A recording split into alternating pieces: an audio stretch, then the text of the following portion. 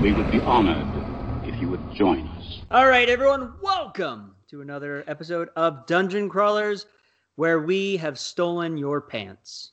That's right. Sometime during the day, today or yesterday, we snuck into your home, stole your pants. All you have left is shorts and those ugly, ugly Hawaiian shirts. Now, just to be clear, it wasn't all three of us, so you can't definitively prove who did it. Correct. It was one of us, or maybe a henchman. Maybe it was just Scott. We don't know. We don't know, because Scott is not here to defend himself. So, with that said, welcome to another crazy episode where we will talk about things both awesome, amazing, and spectacular, but nothing horrible. It is all worth your time to listen to us gab, talk, and continue to meander through our thoughts of, yeah. You know, it's like Spaceballs, you know? We're flying along, and suddenly we need to go into hyperspace, but we decide we want to go faster than that, so we go to ludicrous speed and go to plaid. It's just that simple. So, who wants to take the reins on this? Who wants to jump in first? Well, I am prepared to begin the quest for more funny. Yes, So. You've already made snowball comments and remarks. It's always awesome. And some of you may have noticed that Dan is sounding particularly crisp today. That's a sweet audio upgrade on his part. So everybody out there, give a sweet comment of congratulations. Yes, he stepped into the world of real microphones, and we're all very happy. You know, I have really good microphones. I'm tired of hooking my laptop up to my soundboard and running one mic from it because my soundboard can support 12 mics. That would have been awesome. I decided, you should have had 12 mics the whole time. Perfect stereo surround. It would just have been amazing. Dan would be the only one featured in Dolby Atmos. You know, I tried to do that, but then I got feedback all the time, and you hear it was just, yeah. Oof. It would have been a squelching fest. But at any rate, launching into today's episode, we've been talking a little bit about what are some of the things that we'd like to pursue a little bit further. And if you listened to last week's episode, where we spoke a little more about Star Wars, we had some follow-up conversations and decided that something else we'd like to explore a little more in kind of that pop culture sphere is the Marvel Universe. And so despite the various fights that we could be getting into over DC versus Marvel, today is just the Marvel talk. DC. Well, and let's be clear. We love DC. We love Marvel. There is room for both. There does not need to be division here. We don't need to say it, but everybody knows which is better.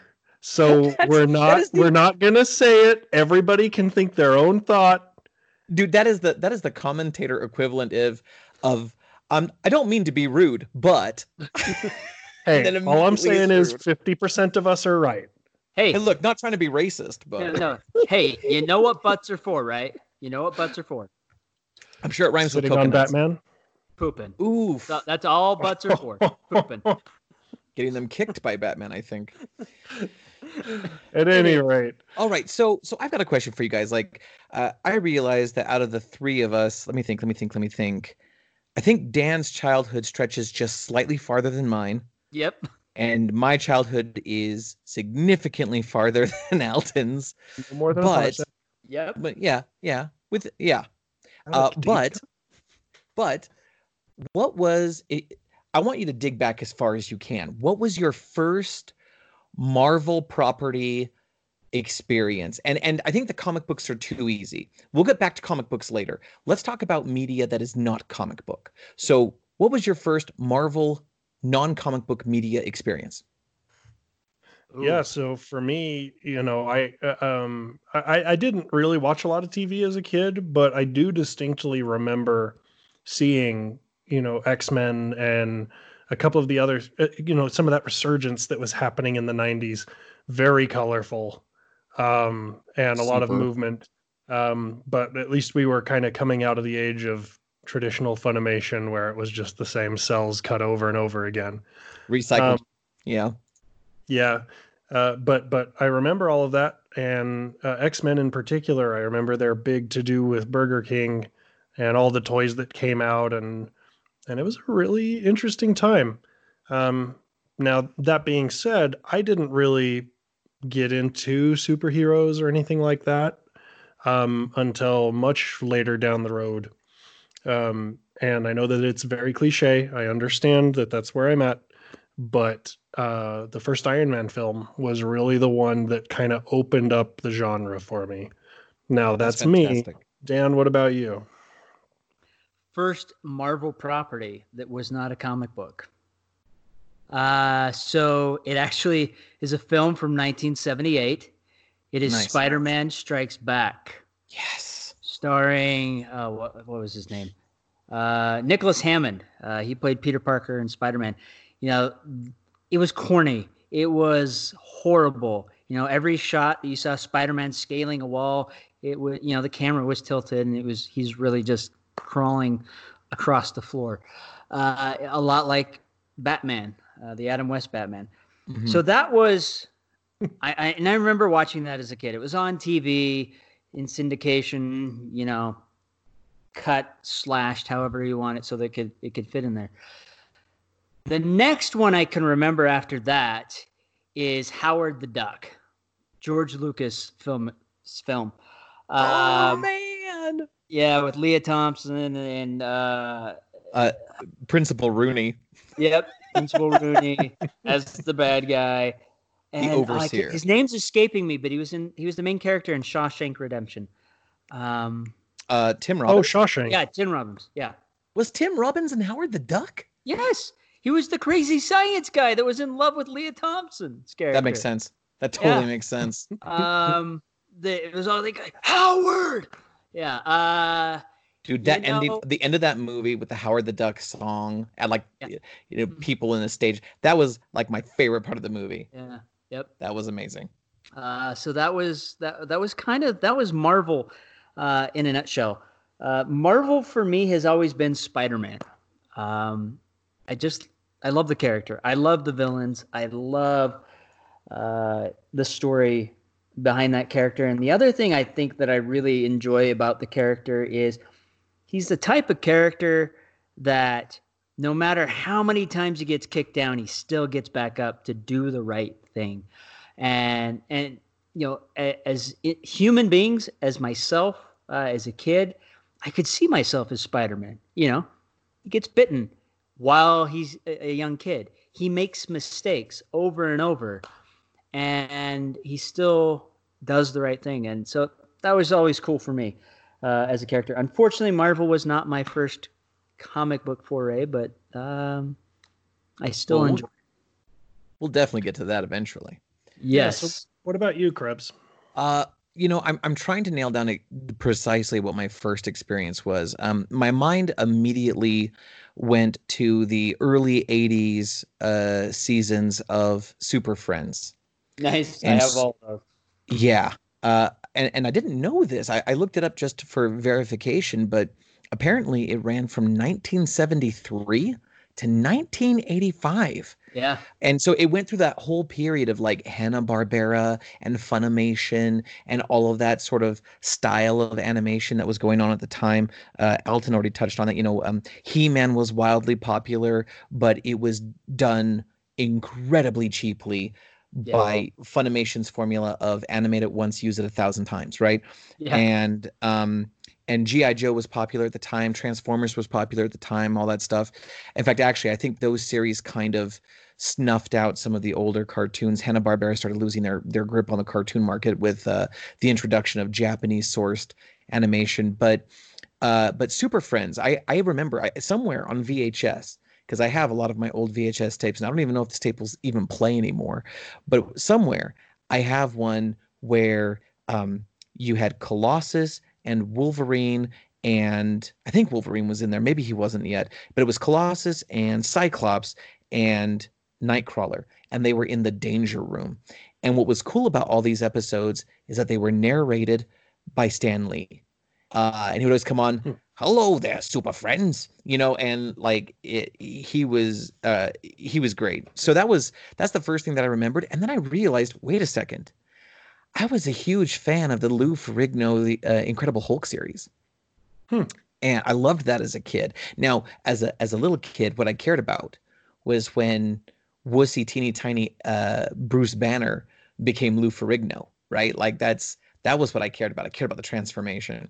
But when I think about it in retrospect, I think it's possible that all those episodes I saw were just reruns. I don't think I ever watched the show when it was new. And so I don't think that, I don't know if I'm going to count that. But Super Friends, I watched when it was new and I adored it. It opened up, just like you were talking about, Dan, like, of course, I was familiar with Superman and Batman because those are like Americana, right? Yeah. But then I got introduced to Spider-Man and then I learned a little bit about the X-Men, and then I learned, stuff like that. I'm looking at this now, and Super Friends was actually the DC cartoon. So I just gave you a whole bunch of information about the There we DC go. cartoon. But Didn't sound right in my head, but I wasn't there going to be was. the one. but there was like It a was- Marvel. There was a Yeah, it Marvel was cartoon. Spider-Man and Super Friends, if I Yeah. remember it. Yeah, they had What like was very it? similar names. They had And very it similar was names. it was Iceman and Firestorm with And it. Fire, yeah, it was either Mhm. Fire. It wasn't it Firestar or something like that. Yeah, Firestar. Excuse me. I think it was Firestar. But yeah, it was like the early X-Men phase. So the 1973 to 85, that was the DC Super Friends. I apologize for that. Let me correct that. But I'm trying to remember what the Marvel cartoon was called, but it was something like that because Stan Lee would always call you a super friend. It's It was Spider-Man and his Amazing Friends. and his because it's the There we Amazing go. Spider-Man, right? Yeah, and his so Amazing that Friends. it was 1981 and it lasted for 3 seasons. That makes sense, and that feels right because that was the right period of time. So yeah, that was my first foray into Marvel IP as a child. Now Alton kind of already touched on this. He talked about like his first real Marvel film that kind of got him initiated into the whole Marvel spectrum of cinema. There were, as you mentioned, Dan, man, there were actually several attempts at making a good Marvel film before we got what we now know as the Infinity Stone series, right? Like basically the Avengers phase 1 through 3. So you mentioned the Spider-Man film from 1978. There was a Captain America film. Yeah. Um, Well, and then I you've got like I was just the looking Sam at Raimi films, and sorry. no, I was just looking at the cast and I just realized something about that Spider-Man and his Amazing Friends, which I never correlated. So Iceman was voiced by Frank Welker. And for those of you that don't know who it is, Frank Welker is the actual original voice for Megatron. Yep. That's just awesome. I love that. That is awesome. More now than I did before. And yeah, so I mean, there were quite a few attempts prior to the Marvel really getting their groove with Iron Man. Yeah. We had Howard the Duck. It was a one-off that didn't do that great. We had a Captain America film that a lot of people just kind of don't realize existed. We had 2 Spider-Man movies, one in 1977 and 78. For the record, though, I think that we ought not. I mean, we could briefly mention, but I don't think we should seriously include like made-for-TV movies, because that was a big thing in this, like in the 70s and the 80s, made-for-television movies and miniseries. What we now call a limited series or a limited event it's a show that is planned to be completed within 3 to 6 episodes. And that's it. It's not meant to be a multi-season thing. That was all the rage in the 80s. A new mini-series from the creators, whatever, right? And so mini-series made for TV movies, we can mention them if we want, but I don't think we should include them as like cinema. Mm-hmm. Then again, Martin Scorsese wouldn't include any of the Marvel movies as cinema. But then, it's kind of interesting though, because Marvel and DC both, I mean, comic books in general, they've got over 100 years at this point, right? Like, and yet the idea, particularly in America, of this mythology of the underdog coming out on top and the individual citizen becoming, a big enough power to be able to help shape the world, is something that has really stuck, in the American pop culture psyche in particular. And I know that it's kind of an avenue that's probably already been explored by a lot of people, talking about kind of the staying power behind these franchises. But I also think that it opens up a lot of doors to consider, like, what is it about this fascination with superheroes that gives it the kind of emotional and popular staying power that we are willing to do all of these iterations and keep trying and keep trying and keep trying, oftentimes moving in directions that don't make sense. So your question then is what keeps us trying to tell these stories? Is that what you're saying? Yeah. I think it's. Oh, go ahead, Dan. You go first. No, me? Okay. I mean, well, the beauty of comic books is it always reinvents itself. You know, as we've read comic books throughout the year, there's always a crisis or something that allows them to kind of reset the universe to present day or what's popular at this time. And I feel like that still translates over to movies. You know, the Arrow TV series, they had this wonderful crossover event, something on Infinite Earth, Crisis on Infinite Earth. That's exactly what it was. And because of that, and I get that this is a DC, but because of that, they were able to pull all of these other movies and everything and I can't even speak, conglomerate it into this one nice package. And I think Marvel is kind of doing that as well. You know, with the introduction of Doctor Strange into this Infinity series, he said there's multiple realities and universes and blah, blah, blah. That allows them to say, hey, those 1970s Captain America movies exist. That really horrible Josh Trank Fantastic Four movie, it exists. You know, the Sam Raimi universe, the Andrew Garfield Spider-Mans, the current Tom Holland Spider-Mans, Into the Spider-Verse linked all those together. They can exist, and that was done beautifully. And I think that's what Marvel is banking on, and how they can re-roll this is, okay, this worked for this time period. It wasn't perfect, but it worked. It's just another universe. And to be honest, we've had to wait for the technology to culminate to where it is now to really do these films justice. If you would have tried to pull off an Iron Man movie in the 80s or 70s, it wouldn't have worked. You know, the Hulk we see now is much different than Lou Ferrigno painted green that we got back then. You know, even the movies we saw in the 80s and early 90s just didn't do as good the justice that films can do now. You know, Blade, for example, they were okay, but the character, in my mind, appeared much better in the cartoon series because it felt more true. That's okay. Those films were what they were at the time. And I think that's really they're constantly reinventing themselves, basically due to technology, where we're at currently, and they swung at a ball that was coming at them. They casted Robert Downey Jr. for Iron Man, and they hit a home run. And in my opinion, if it wasn't for Robert Downey Jr., I don't think we would have gotten the continued variations of all these other amazing characters that they have made into this 10-year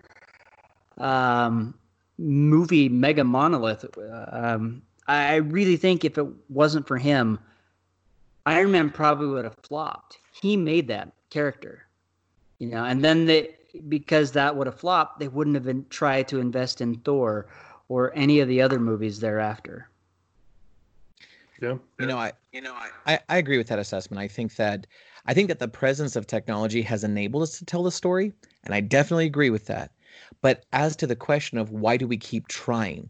Why do we keep retelling the story? For example, the most recent Fantastic Four film had more access to technology and advancements than any of the previous 3 attempts. Yes. Actually, I think technically 4, but 3 attempts at a Fantastic Four film. Ha ha ha ha. But one of those attempts, I think it was by Warner Brothers, and it went into obscurity. It was like, it had Blair Underwood in it. yeah, and it was just wretched. It was just awful. It was right up there with the best Capri Sun commercial from the 90s you could conceive of. But Oh man.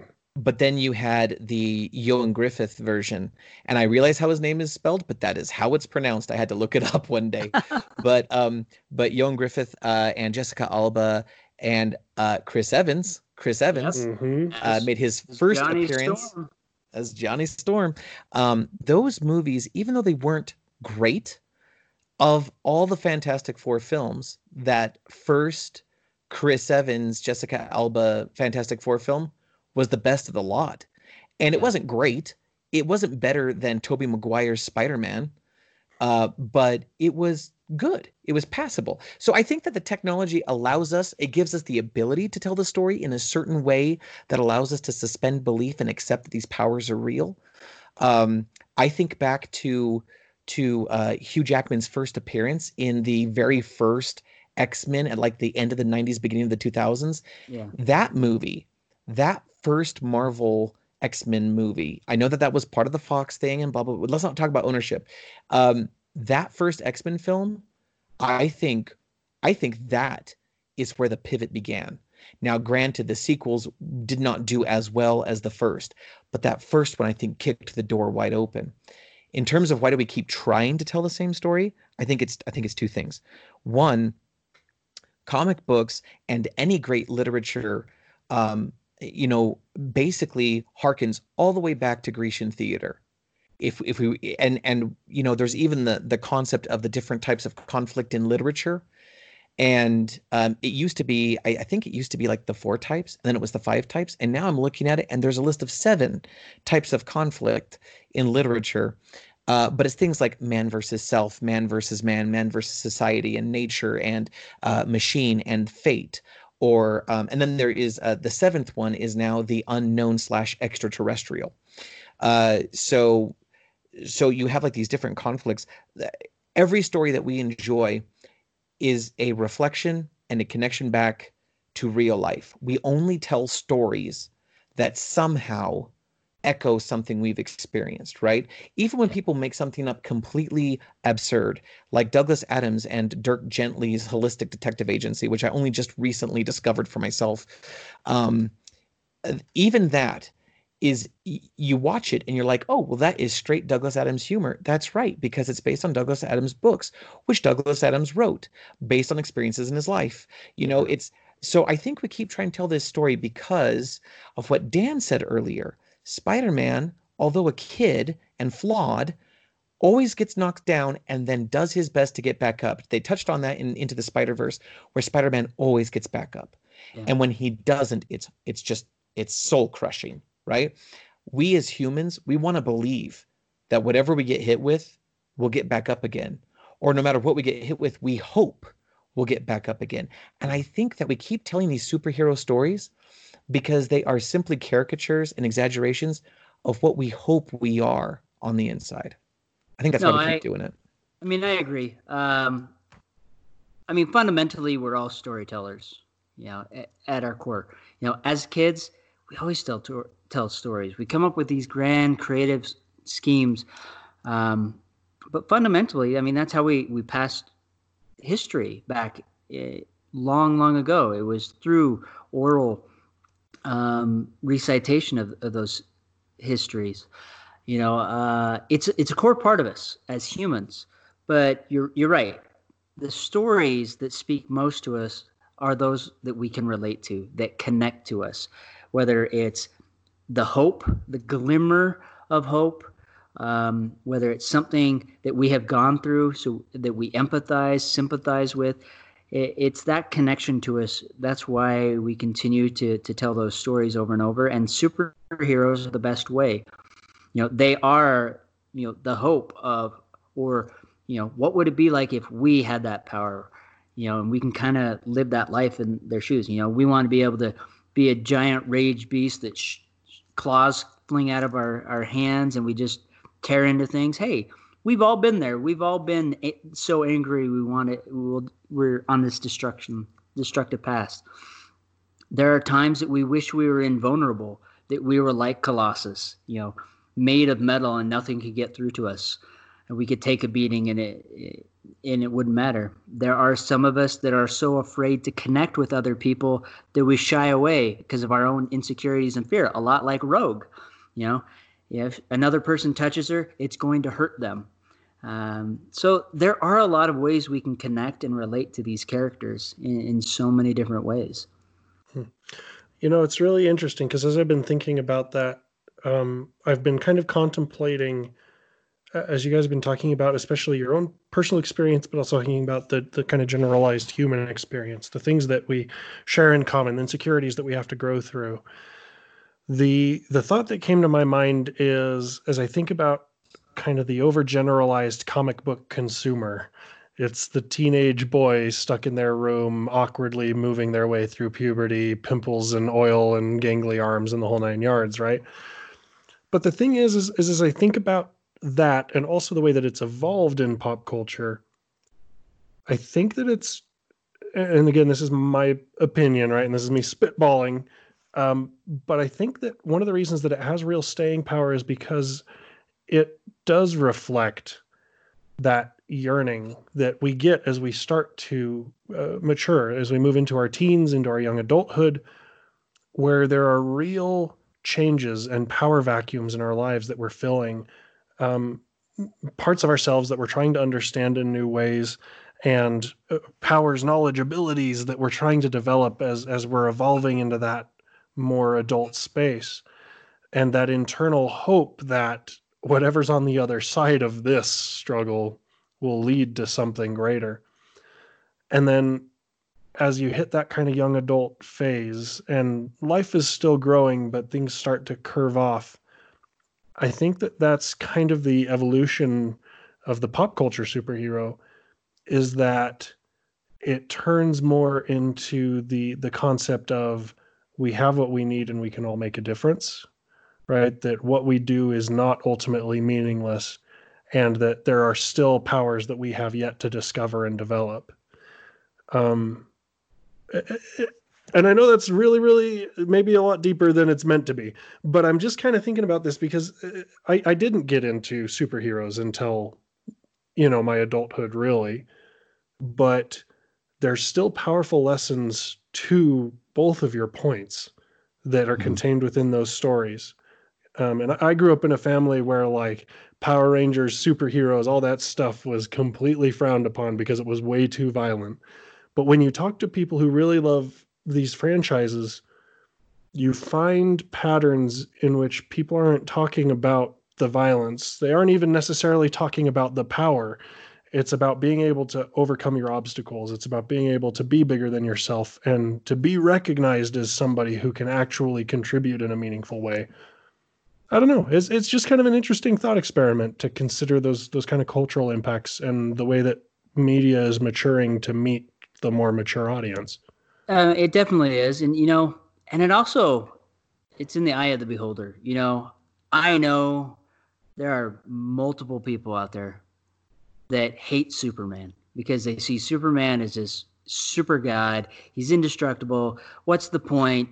Yeah, but he's one of my favorite characters. And I know we're talking about Marvel, but the reason for that is not because he's all powerful. It's because he's an alien on an alien planet struggling to be human. And that's the underlying story that fascinates me, is that he has all these powers and he could be anything he wants because he's a super genius beyond that. He's just as smart, if not smarter than Batman.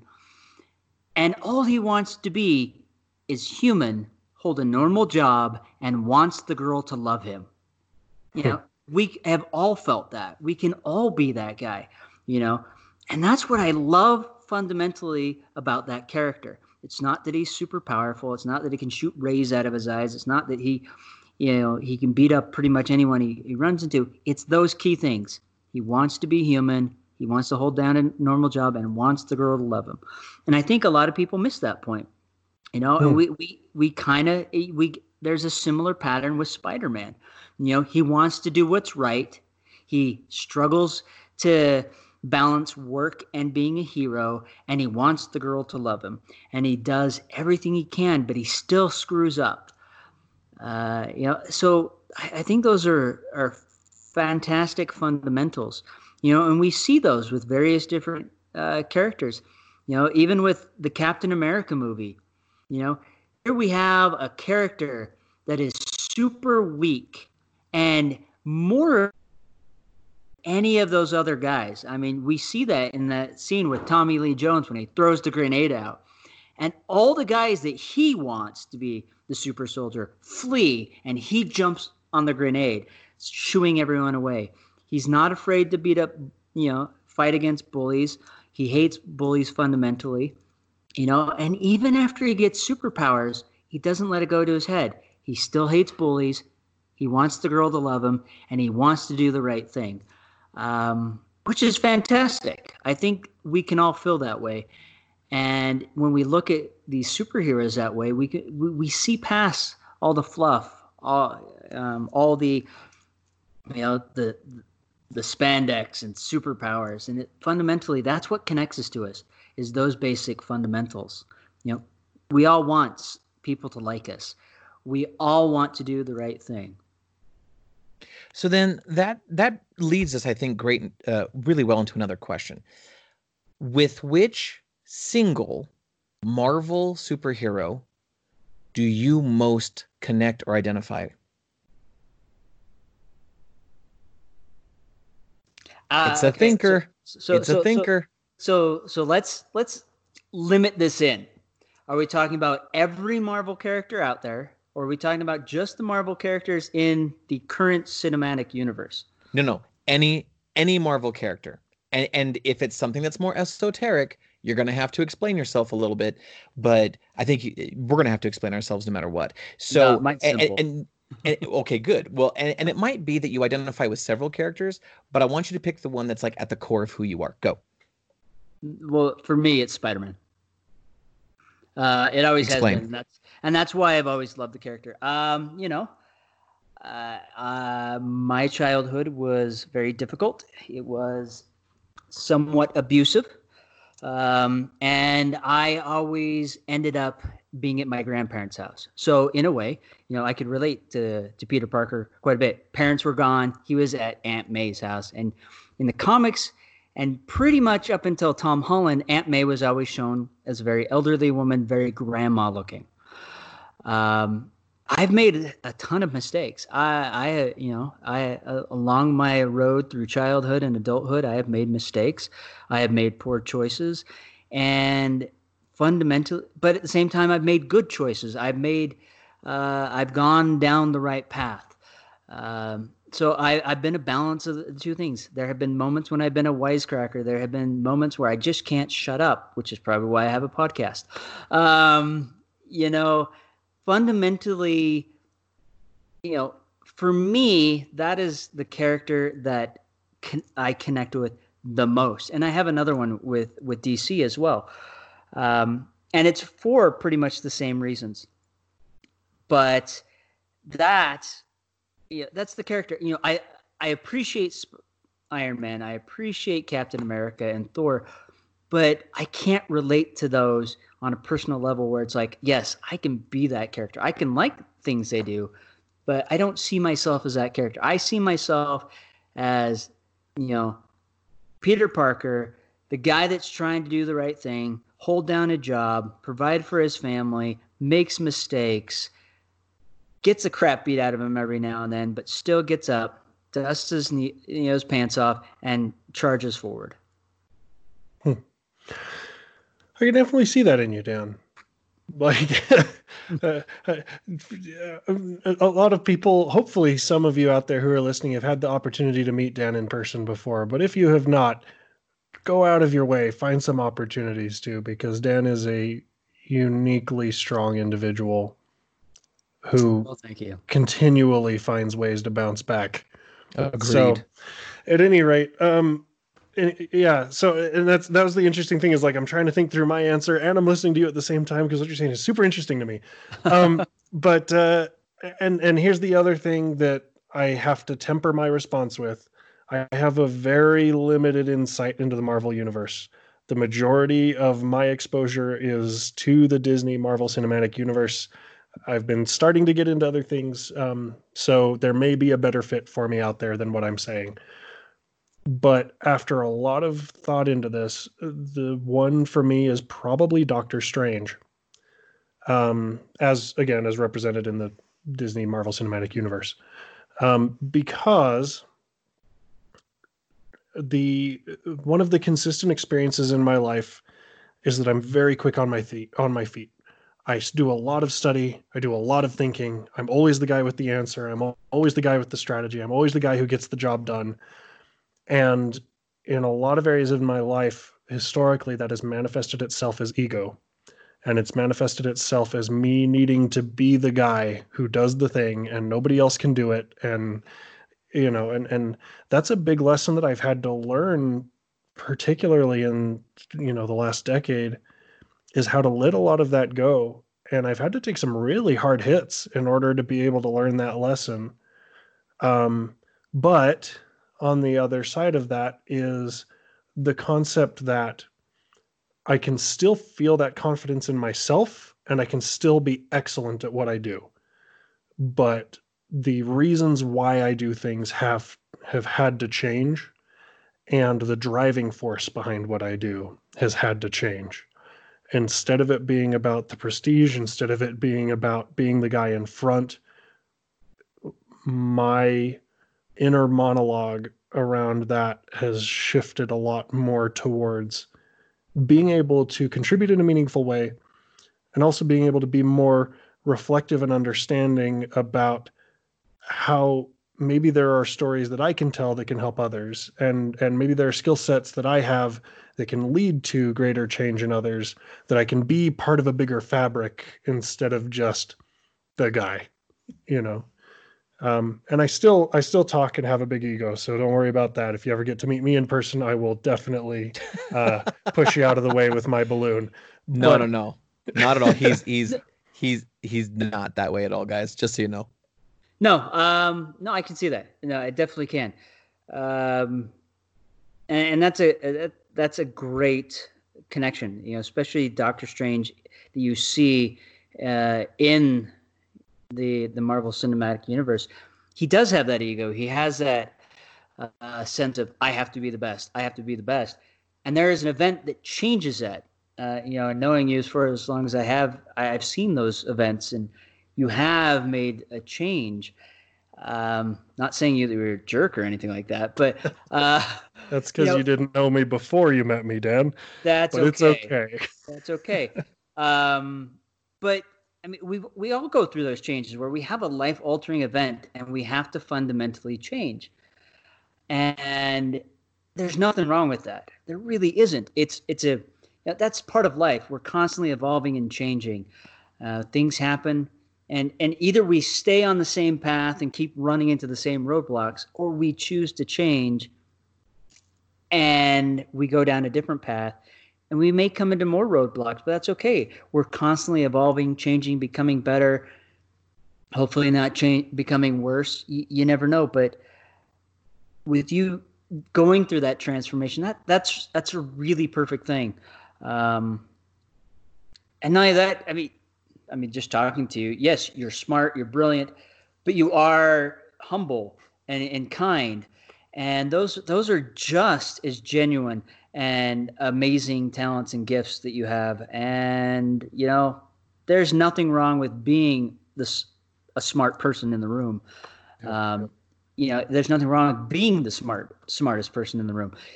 The problem is when you believe you are the one and only smart person in the room and no one else has anything else, that everything just kind of collapses.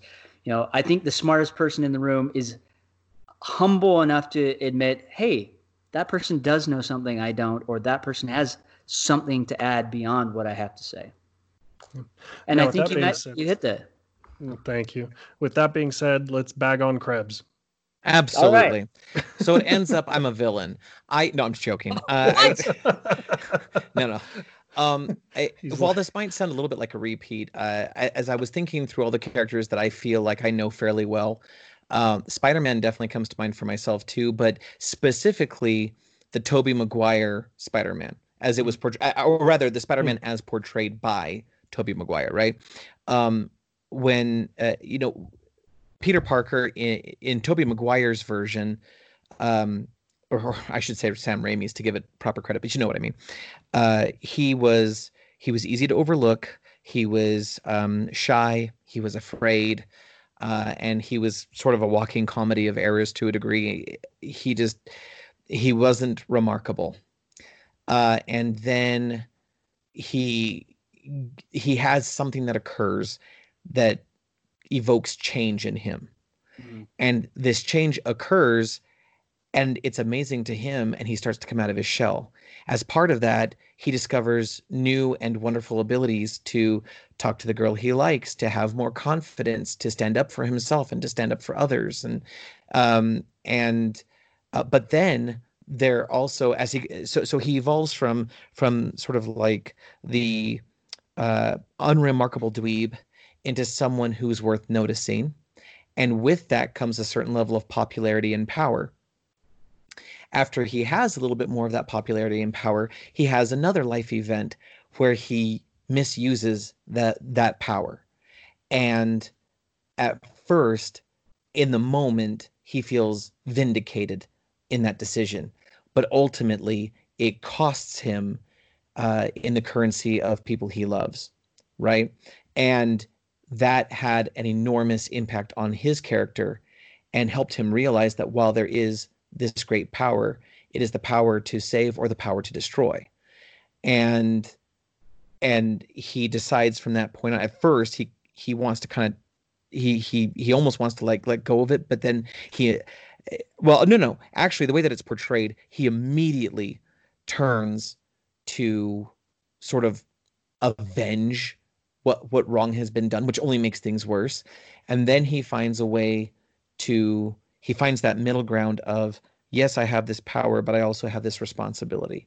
And he uses it instead to quell danger and threats to others around him and to uplift others, to help others, and to benefit others, as opposed to satisfy his selfishness. And I feel like that, in a nutshell, is sort of my transition through my youth into my adult life, where I was somewhat unremarkable, and then I got a taste of popularity and power, and at first it was super cool, and then I started hurting people. And when I realized what I was doing, and when I realized the cost of what I was doing, there was a very slow, painful transition into finding a way to not hurt other people.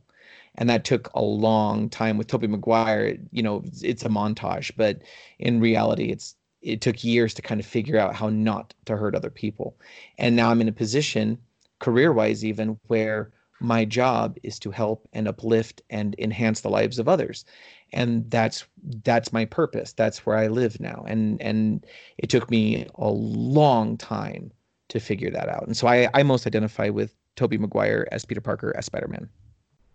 And for those fair, go ahead. I was going to say, and for those of you who haven't met Josh Krebs before, I met him on and off in the real world before this season of Dungeon Crawlers, but at the point at which we really started to get to know each other, he showed up on a Saturday as we're a fledgling trying to get my new business put together, and he showed up and he started putting together tables and chairs with his wife and kids. So any of you who maybe don't get to see us in the real world context, know that as we're talking about these things about ourselves and each other, I can verify, at least for these two, it's very real. And I hope that the rest of you can feel that sincerity, but I also hope that that provides some hope for maybe those of us that are still putting it together. So I hope so. I want to make this specific message real quick, which is, growing up, I was ruthlessly bullied at different points in my formative youth. It was awful. It was horrifying. It was just terrible.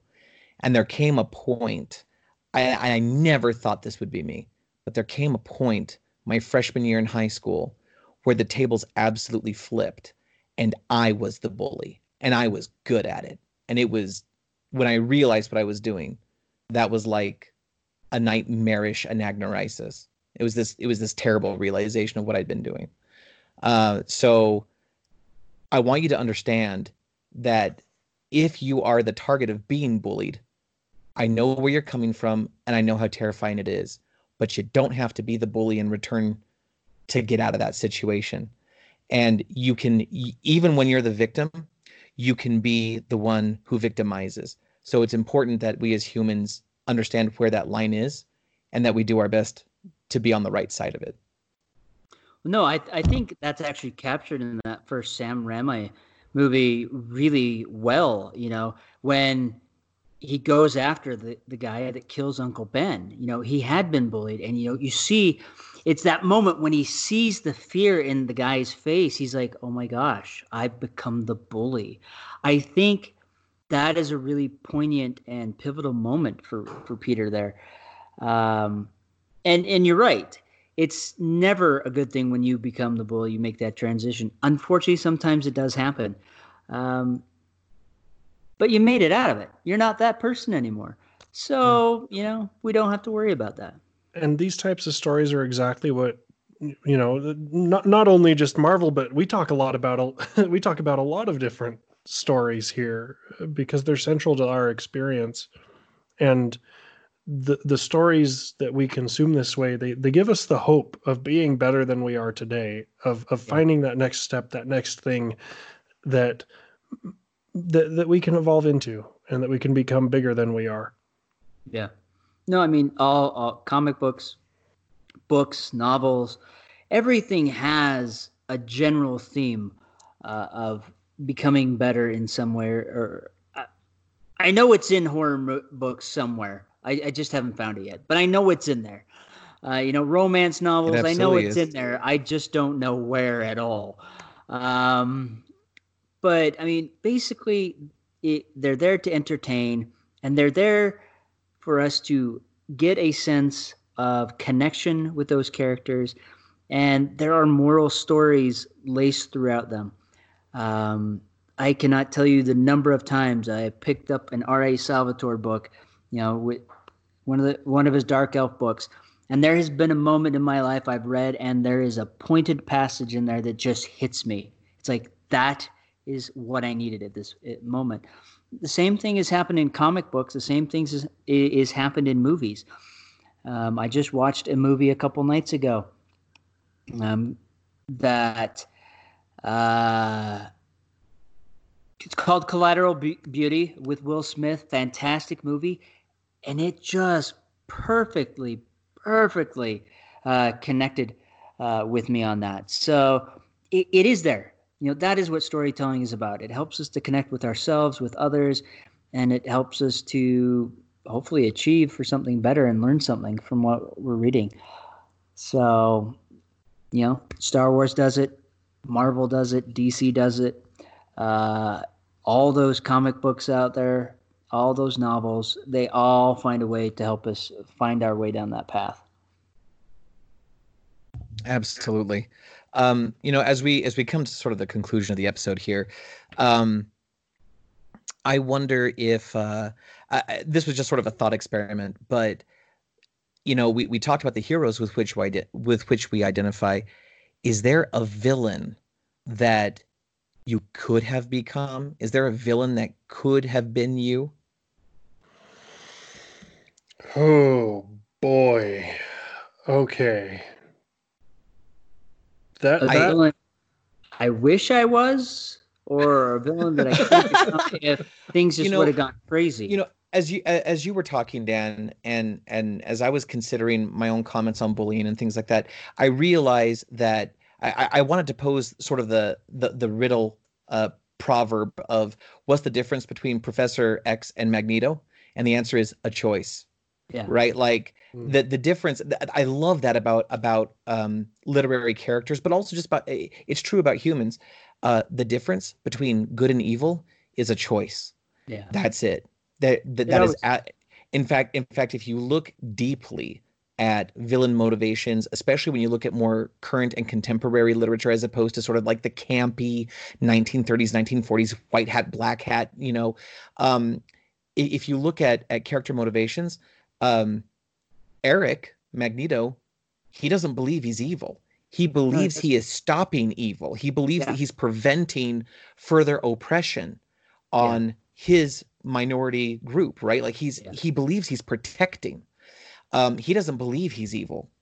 And Xavier, who is foisting his beliefs onto others, hamstringing them, holding their hands back. He doesn't believe that he's doing anything evil. He believes he's doing the right thing.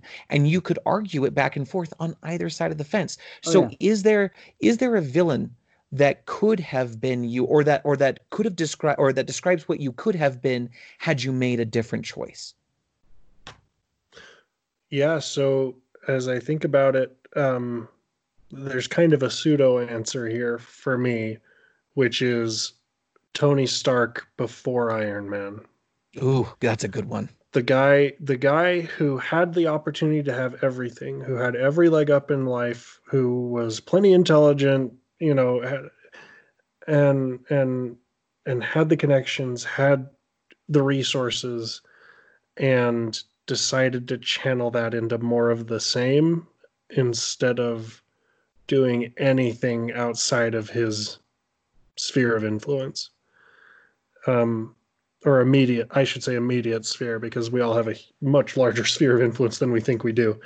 Um, but that's really kind of the thing for me, because I was thinking like Justin Hammer is kind of the character foil to Tony Stark in Iron Man 2, but that really wasn't a good fit. And there are others that are kind of in the neighborhood, but just like you were just barely saying, it comes down to the choice. It comes down to when we're presented with a hardship, how do we decide to get through it? And there is definitely a dark timeline in which Iron Man didn't become Iron Man. And I could have very easily see myself falling into that. What about you, Dan? Is there a villain that you could have been had you made a different choice? We already used mine. Um, so uh, Eric Lenscher, Magneto's real name.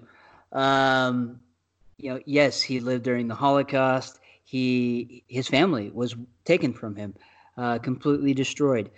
So he survived through that horrific time period. And you're right, he was on a quest to never let that happen again.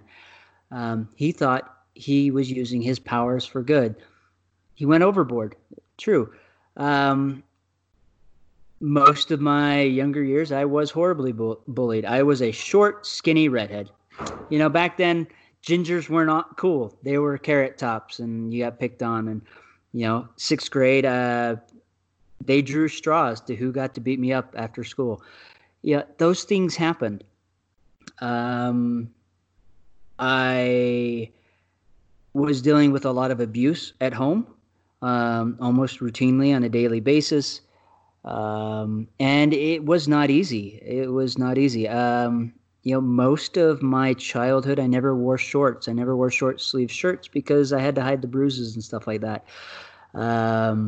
It's April and May, it's 80 degrees outside and I'm still wearing pants and a long sleeve shirt type thing. It can't be good. But ultimately, it was a combination thing. Thankfully, my grandparents were very loving and caring. They made sure that I knew my math, reading, and so forth, but they also loved me.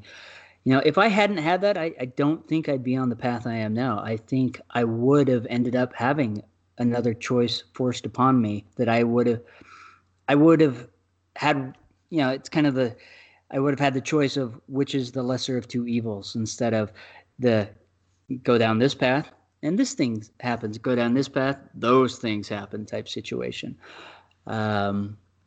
And I could see, I could have become very negative and had a lot of negative thinking errors and become jilted and become much like Magneto, where it was me against the world and, they were out to get me, but I'm going to make it right. I'm going to protect those that I feel need protecting, and I will wrong those that need to be wronged. But I definitely chose to go down a different path.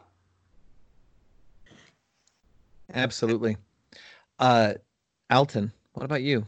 Oh, no, you already covered yours, Oh, right? It's Yeah, up you to did you yours. now. It's actually my turn. It's my turn. Me dodging the Josh bullets. doesn't even listen to me. I say don't so even- many words no, on these no. podcasts, and he Didn't just even like listen. the nice, neat little bass patterns start to come in, and he just watches his eyes glaze, and No, he just kind of tunes out. No, you were reformed Tony Stark. Yeah, he's just so used to me talking first and then jumping to you. Yeah, that's actually what it is. For me, as I've been sitting here kind of mulling it over, and I think the villain that best describes what I could have been would be Kilgrave from the Jessica Jones series. For those who are unfamiliar, Kilgrave has this ability where he can compel you to do whatever he wants you to do for his own desires. Yeah. And while I do not think of myself as super as that, I cannot compel people beyond that. I do know from experience, and other things in my life that I have at times used manipulation for selfish reasons instead of for what's what I'm looking for, like gregarious ones, for philanthropic approaches, right? There is such a thing as good manipulation versus bad manipulation. We often manipulate our kids into doing what's best for them, right? Not that we lie to them, but we talk to them, we convince them, or we give them incentives that thus manipulate their motivations. And so there is such a thing as good manipulation, bad manipulation. But there was definitely a time in my life where I was there have been multiple times in my life where I have used manipulation for evil and selfish reasons. And I've had to train myself out of that and like move away from it, and get as far away from it as I can, because the whole Peter Parker story of using power for evil and seeing the damage that it does. So I think I could have been a Kilgrave. And I'm hopeful that I'm more of a Peter Parker in the end. David Tennant did an amazing job with that character. Oh my gosh, he was fantastic. And to that end, I would love to give a huge shout out to all the Aunt Mays, to all the Uncle Bens, the Alfreds, the Xaviers, who have spent their lives trying to get other people, trying to get youthful people, trying to get us to make the better choice, to choose to be the hero instead of the villain. Because now I'm on this awesome podcast with two other amazing men who are generous and gregarious and philanthropic and compassionate, and I would not be fit to be in their presence had I not had those same positive influences in my life that helped me get out of bad situations too. So big thanks to all of those out there who are training up the next superheroes. Yeah. Agreed. So it is time. It's game over. Well, not really. We're just going to say goodbye for now. We'll meet up with you next week. Again, as always, let us know your thoughts.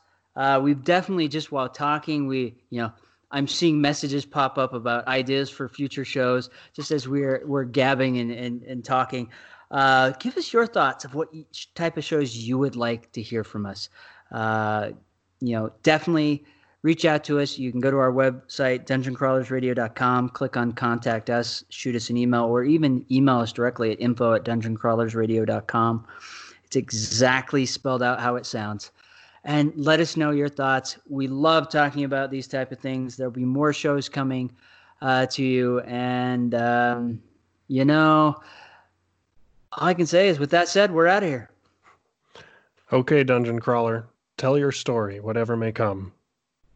And as always, be epic, don't suck. Remember, the Force will be with you, always.